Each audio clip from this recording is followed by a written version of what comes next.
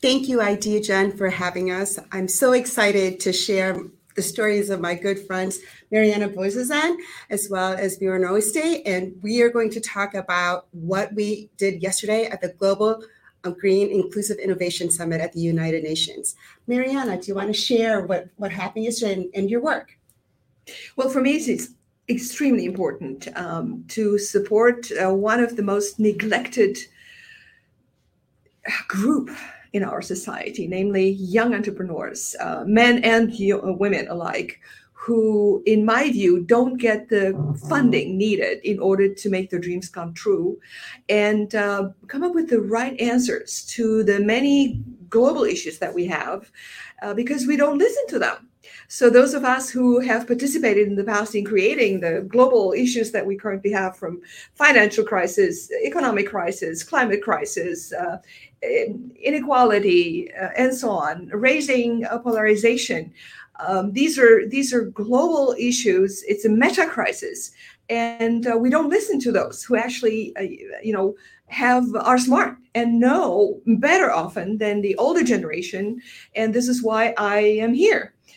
To help particularly women who are very good at networking with one another and engaging men and women alike across all industries in addressing the grand global challenges. And because the planet doesn't give us much time, to fix the issues that we have. We have scientifically proven 9 planetary boundaries, which define the operating system of the planet, a safe operating system of the planet. And we have left 5 of those safe operating system areas. And so that's why I'm here. I think we need to aggregate the necessary capital to support those who have the answers, who have to develop the answers. And it's actually a lot of fun to really engage with the young generation, women and men alike, to address those issues. And so I'm very proud and grateful to be here in this amazing circle. And so I'm so excited that Björn, you had just invested, after you took public Oatly, and now you have your new venture, but you just invested in a woman-owned vertical farms with Nona, right? That's right. Yeah, Vertical Harvest based out of Jackson Hole, Wyoming. Yeah, so my life has been in the food industry for the last food tech in the last 25 plus years now. And I'm very happy to be in a position today where I can help, to your point, right? Some of the Gen Zs and other young or, entrepreneurs in the food industry, female, minority-led.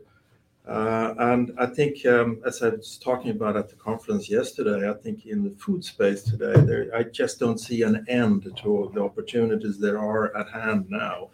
And again, to your point, there's an urgent need for innovation in the food and ag tech space. We have only one planet, and we're doing a good job at ruining it very rapidly. So I think having been fortunate to be part of a journey like Oatly, and now I'm building a new food company where we are trying to address another issue. We don't have only just the planetary, but we have actually, it's also about the health of people and the little food we produce. We seem to do a pretty bad job at doing healthy food. So we're actually literally eating ourselves to death here by eating the wrong kind of food. So there's another area of health, planetary health, human health, and to address, for example, in our case, diabetes and the metabolic issues. And you can do that with smart food that's desirable, tasty, and functional, that works the way you expect food to work. In this context, I was very happy to be able to lead an investment in Nona Diaz's Vertical Harvest. She's an architect that she calls herself a farmer. She's really not. She's a society builder. She's a community builder. She's an educator, and she's absolutely a total role model for female entrepreneurship in the food space. So a lot of work to do. I'm happy I can be a little part of it and contribute a little bit in the corner, but it's you said something, it's fun, right? It really is fun. It's a pleasure. It's a privilege. An opportunity and much needed.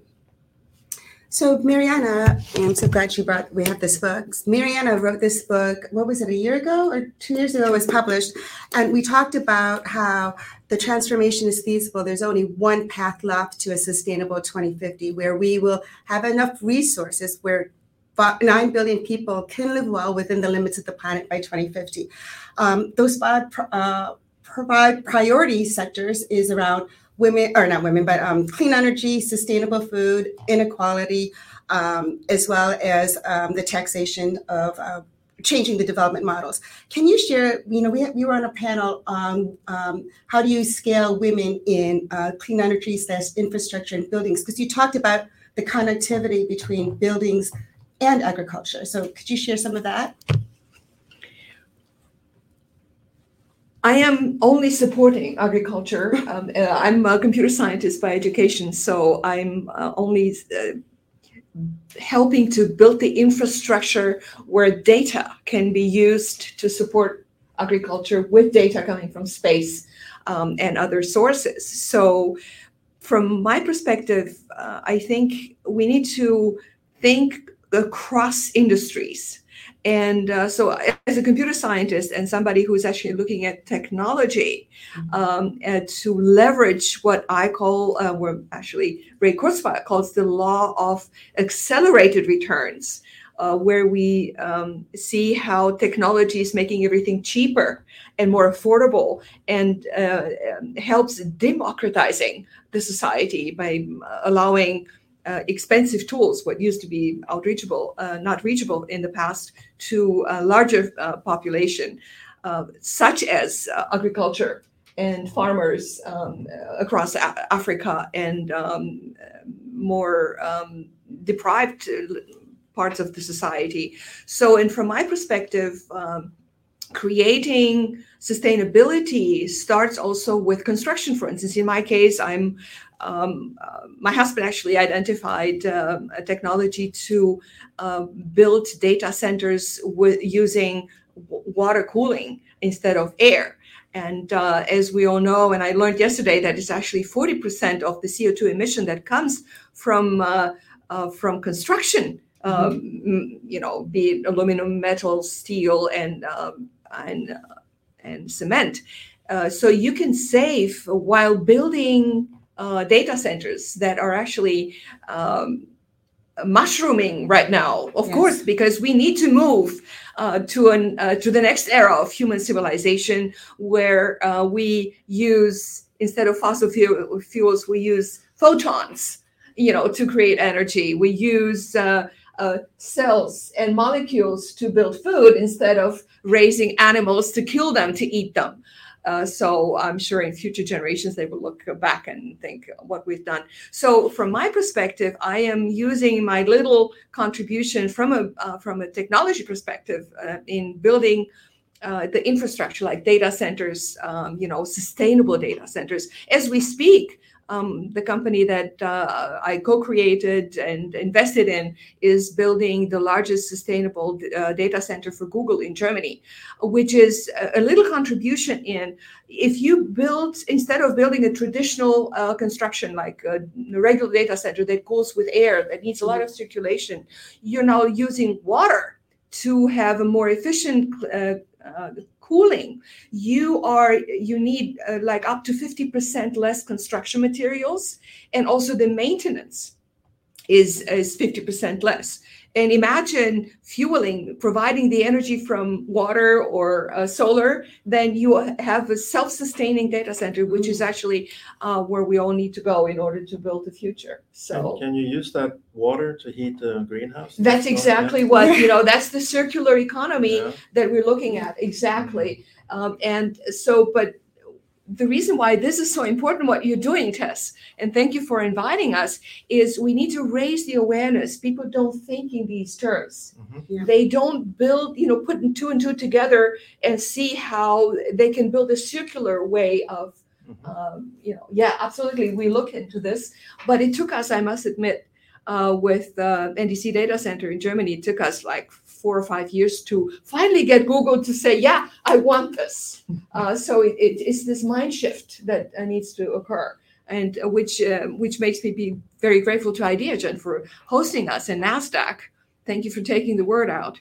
I mean, and it's so important that, there has been a big push from the governments to make sure that the populations that have been harmed by COVID get directed the funds.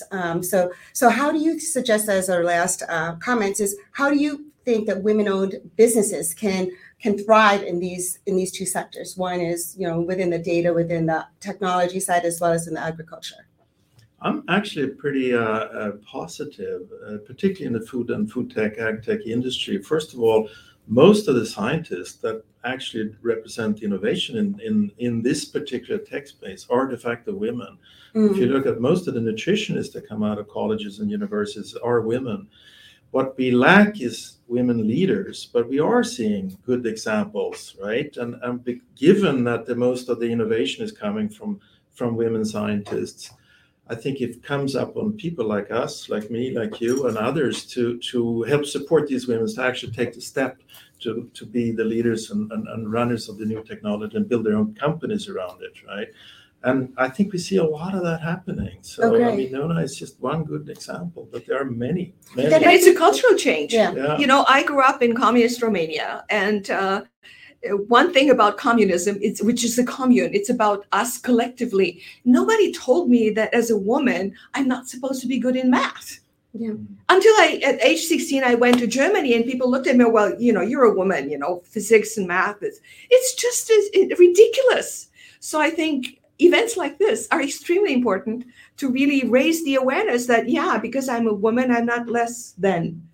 And you can follow your heart. And I really think that when you say that the scientists and the discoveries and the innovations coming from women, what we lack is how do you monetize that? How can women monetize it? And I think that's a step in the resource that if IdeaGen, everyone who can contribute to supporting women to take that next step or to embrace it, because that's when you're going to get gender equality. I just wanted to close that hour.